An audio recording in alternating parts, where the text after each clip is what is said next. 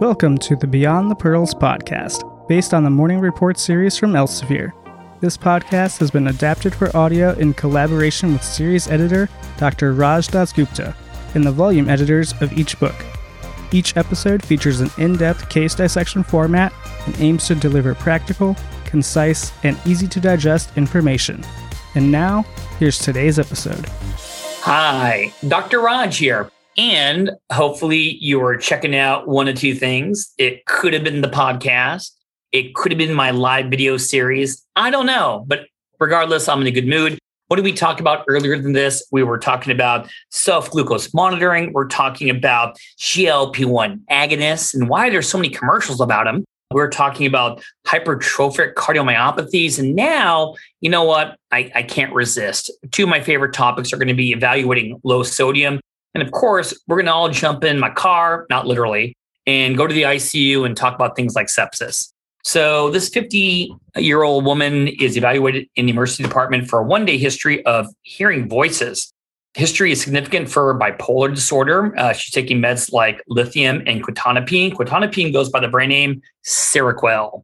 On exam, the patient is disheveled and looks chronically ill. She is alert and oriented, but appears anxious. Blood pressure is 138/78, heart rate is 80, and there's no orthostatic changes. There's no edema. The remainder of the exam is normal. Which of the following is the most likely cause of this patient's hyponatremia? Now, before I read the choices, I got to give you the labs. Now, it's always about the labs. So if you're listening to a podcast, this should motivate you to go to beyondthepearls.net to get more info about this and see the slides. But I gave you the basic metabolic panel. The BUN is normal at 6. Creatinine is 0.9. The sodium is 126. Potassium is 3.5. Chloride of 94. Bicarb is 26. Glucose is normal at 156. But there's urine values. And anytime they give you urine values, everyone gets a little panicky. I know the nephrologists don't get panicky, but us non-nephro people, we get panicky with urine values. And I see a urine sodium and urine osmolarity. And I'll just, speak my mind right here is that what makes these values hard is that we don't instinctively know what the normal value is. We're really good with serum values, but what's the normal urine sodium? What's the normal urine osmolarity? And don't feel bad if you don't have this information off the top of your head. And of course, when you take a USMLE or board exam, they will give you the normal values. But I got to tell you, a urine sodium of 12 is I'm pointing down, low. And a urine osmolarity of 96 is pretty what? Low. So now you have to take these low urine sodium and low urine osmolarity, kind of piece it together. So what are the choices over here? Well, is the cause of the hyponatremia, is it hyperglycemia? Well, we all could laugh about that because I'm looking at the blood glucose. It's what? Normal. Can hyperglycemia cause low sodium? Of course, it's kind of like a pseudo hyponatremia because when you have very high glucose in the serum, what's going to happen? All the fluid will shift from intracellular to the vessel. And what will it do to the sodium? Dilute. But that's not here. Okay. Is this going to be a diabetes insipidus? That's choice B. It says nephrogenic. And whether it's going to be central or nephrogenic, there's no way. This could be DI based upon the what? Oh, you guys are too smart. The sodium. Because what would the sodium be in someone DI? It should be what? High, not low. But why did everyone think diabetes insipidus? Because that lithium. It's classically causes the what? A nephrogenic diabetes insipidus. But it's not going to be B. Now, what about C, D, and E? Polydipsia, SIADH, and volume depletion. Can all those cause hyponatremia? The answer is what? Yes, 100%. Now, when I look at this, which one's kind of you could rule out? Well, it's not going to be volume depletion for a couple of reasons. This patient does not look dehydrated. She's not orthostatic. So I'm not feeling volume depletion. I'm not even looking at the labs yet. I'm just looking at this. Could this be SIADH? Well, sure. But does the vignette entail SIADH? Is there something wrong with the central nervous system? Does the patient have something with the lungs, like a pneumonia, like Legionella, like cancer, like small cell carcinoma of the lung? No. So, it's weird, I guess, just not even looking at the labs and urine values, I would pick polydipsia. And I know we always joke around psychogenic polydipsia, more of a board knowledge thing, but mean, I'm kind of bullied into picking this. So let's look at the labs. Let's see what happens here. We do agree that all these will be associated with the low sodium in the serum. So the answer has to be in the urine. So if we go by volume depletion, what would the urine sodium be? I guess it would be low. Why? Because when you're volume depleted, you want to bring back the sodium. You want to bring back the sodium. But who's going to follow? Water. But if you bring back the sodium in the water, what's going to happen is that the urine will look very concentrated. And if the urine's very concentrated, what would the urine osmolarity be? High. But this urine osmolarity is what?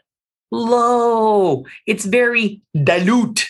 So it can't be volume depletion. So I'm taking that out. SiADH. Well, clinically, it does not sound like SiADH or anything, but what will the urine sodium be in SiADH? Let's say what the words mean. Anti-diuretic hormone. If you're not diuresing, you're bringing back the water. So the urine will look what? Very concentrated. It would have a high urine sodium and a high urine osmolarity. These are both what? Low. So it's not going to be D.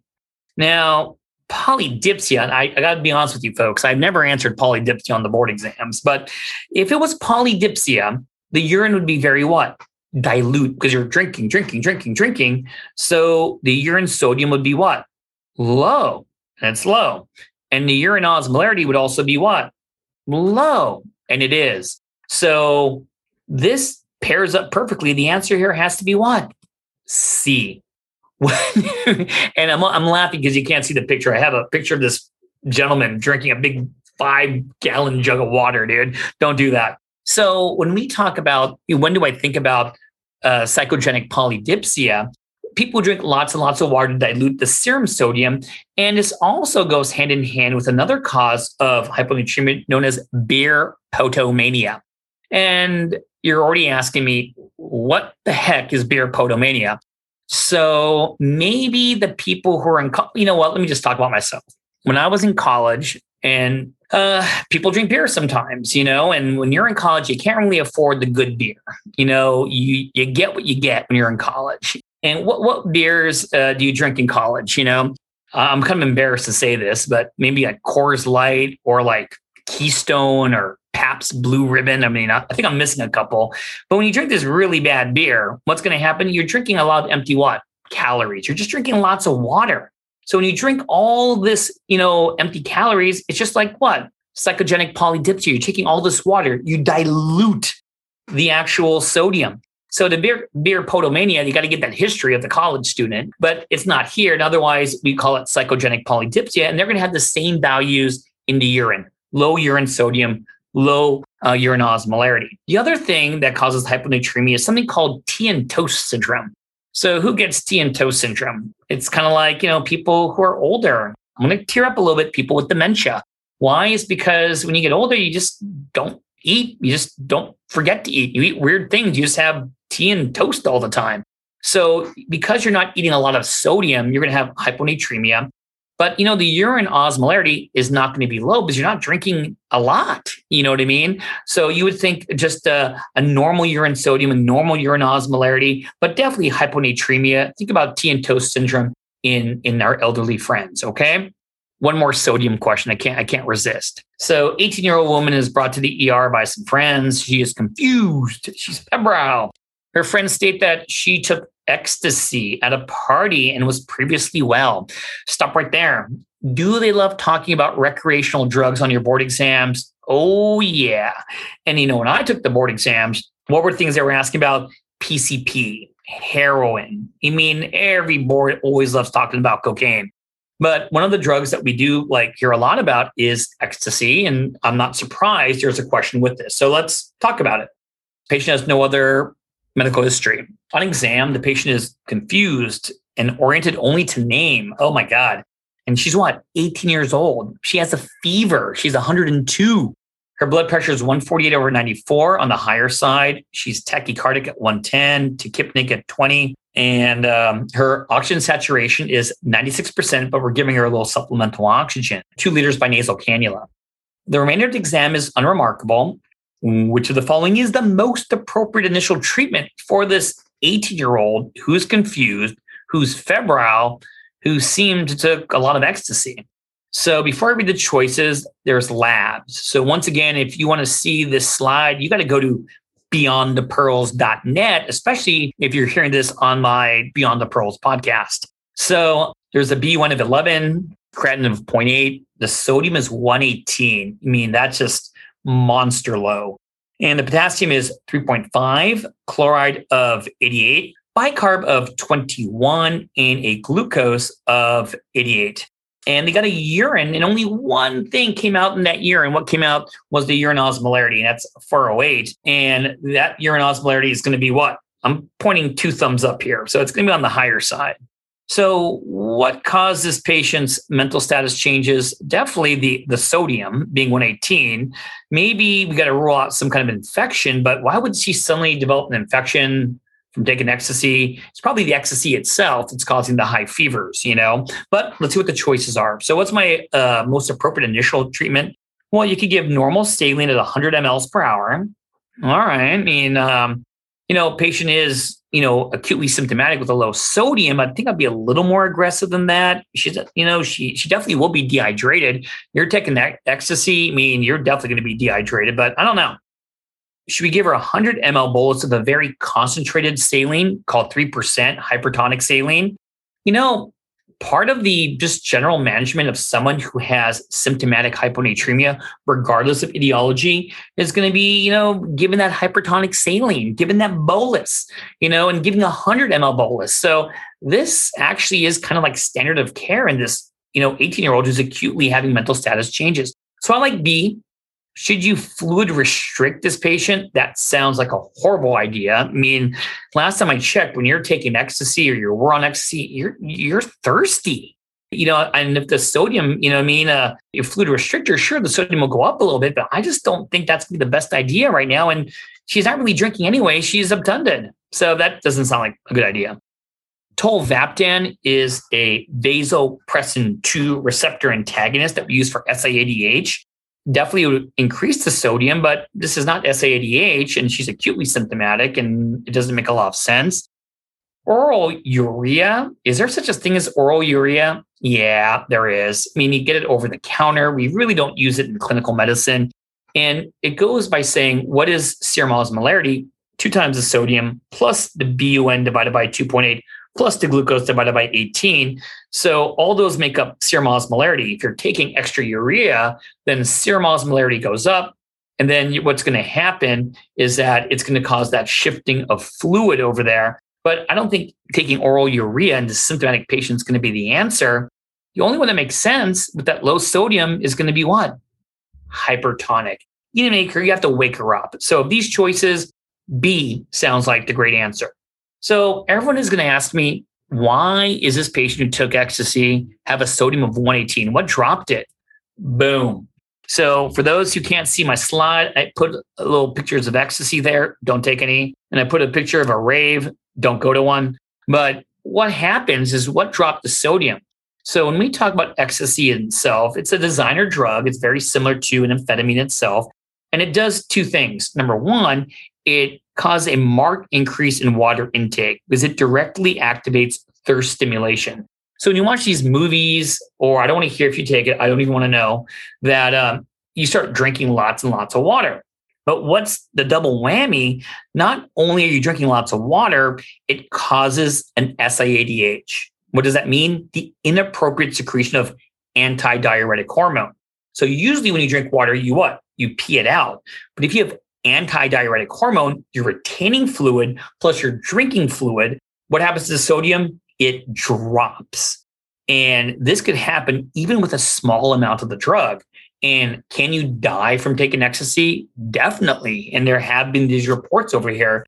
So this is a triple star high yield thing to know for the board exams and just in general. So this is going to be one of my favorite talks in the whole world. And, I already did this talk in one of my previous videos. So if you're enjoying this, go to beyondthepearls.net, check me out. And I do this whole thing. It's going to take half an hour, 40 minutes to do it. This is the workup for hyponatremia. I'm going to just go for the high yield updates when we talk about hyponatremia workup. So first thing is always calculate the serum osmolarity. I know you could measure it, you could order it, but we always want to calculate it. And one of the things that I added here in my new slide is that there even is a calculation for if they're taking ethanol. Ethanol, alcohol, all the toxic alcohols are osmotically active. So you know it's 2 times the sodium plus the BUN divided by 2.8 plus the glucose divided by 18. If they give you the ethanol level, if it's a toxic alcohol ingestion or alcohol ingestion, it's the ethanol plus the ethanol divided by 4.6. Based upon that value, you could be hypoosmolar, isoosmolar, or hyperosmolar. And if you're hyperosmolar, we talked about hyperglycemia already in the vignette. But most people who are truly hyponatremic are going to be hypoosmolar. If you're hypoosmolar, traditionally people look at the volume status. Are they hypovolemic, hypervolemic, or the one they always ask on the boards is, are they euvolemic? Now, the problem with going by volume status is that it's very subjective. So to be more objective, we love urine studies. And my favorite go-to is always urine sodium, but the board exams is catching on to my teaching. So they're now asking about, hey, what about urine osmolarity? And that's why I put this question about the polydipsia, about the beer podomania, because you really need urine osmolarity in helping confirm that diagnosis of both beer podomania and psychogenic polydipsia. Both will have a low urine sodium and a low urine osmolarity. So what do we focus on for the people who have the euvolemic?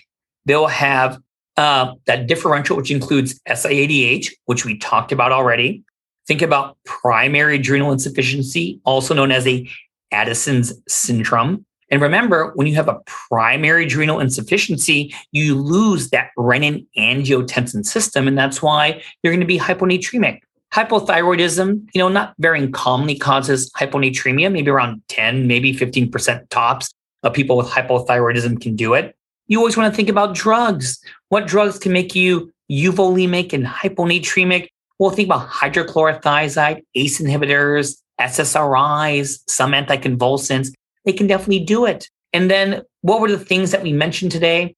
Don't forget psychogenic polydipsia.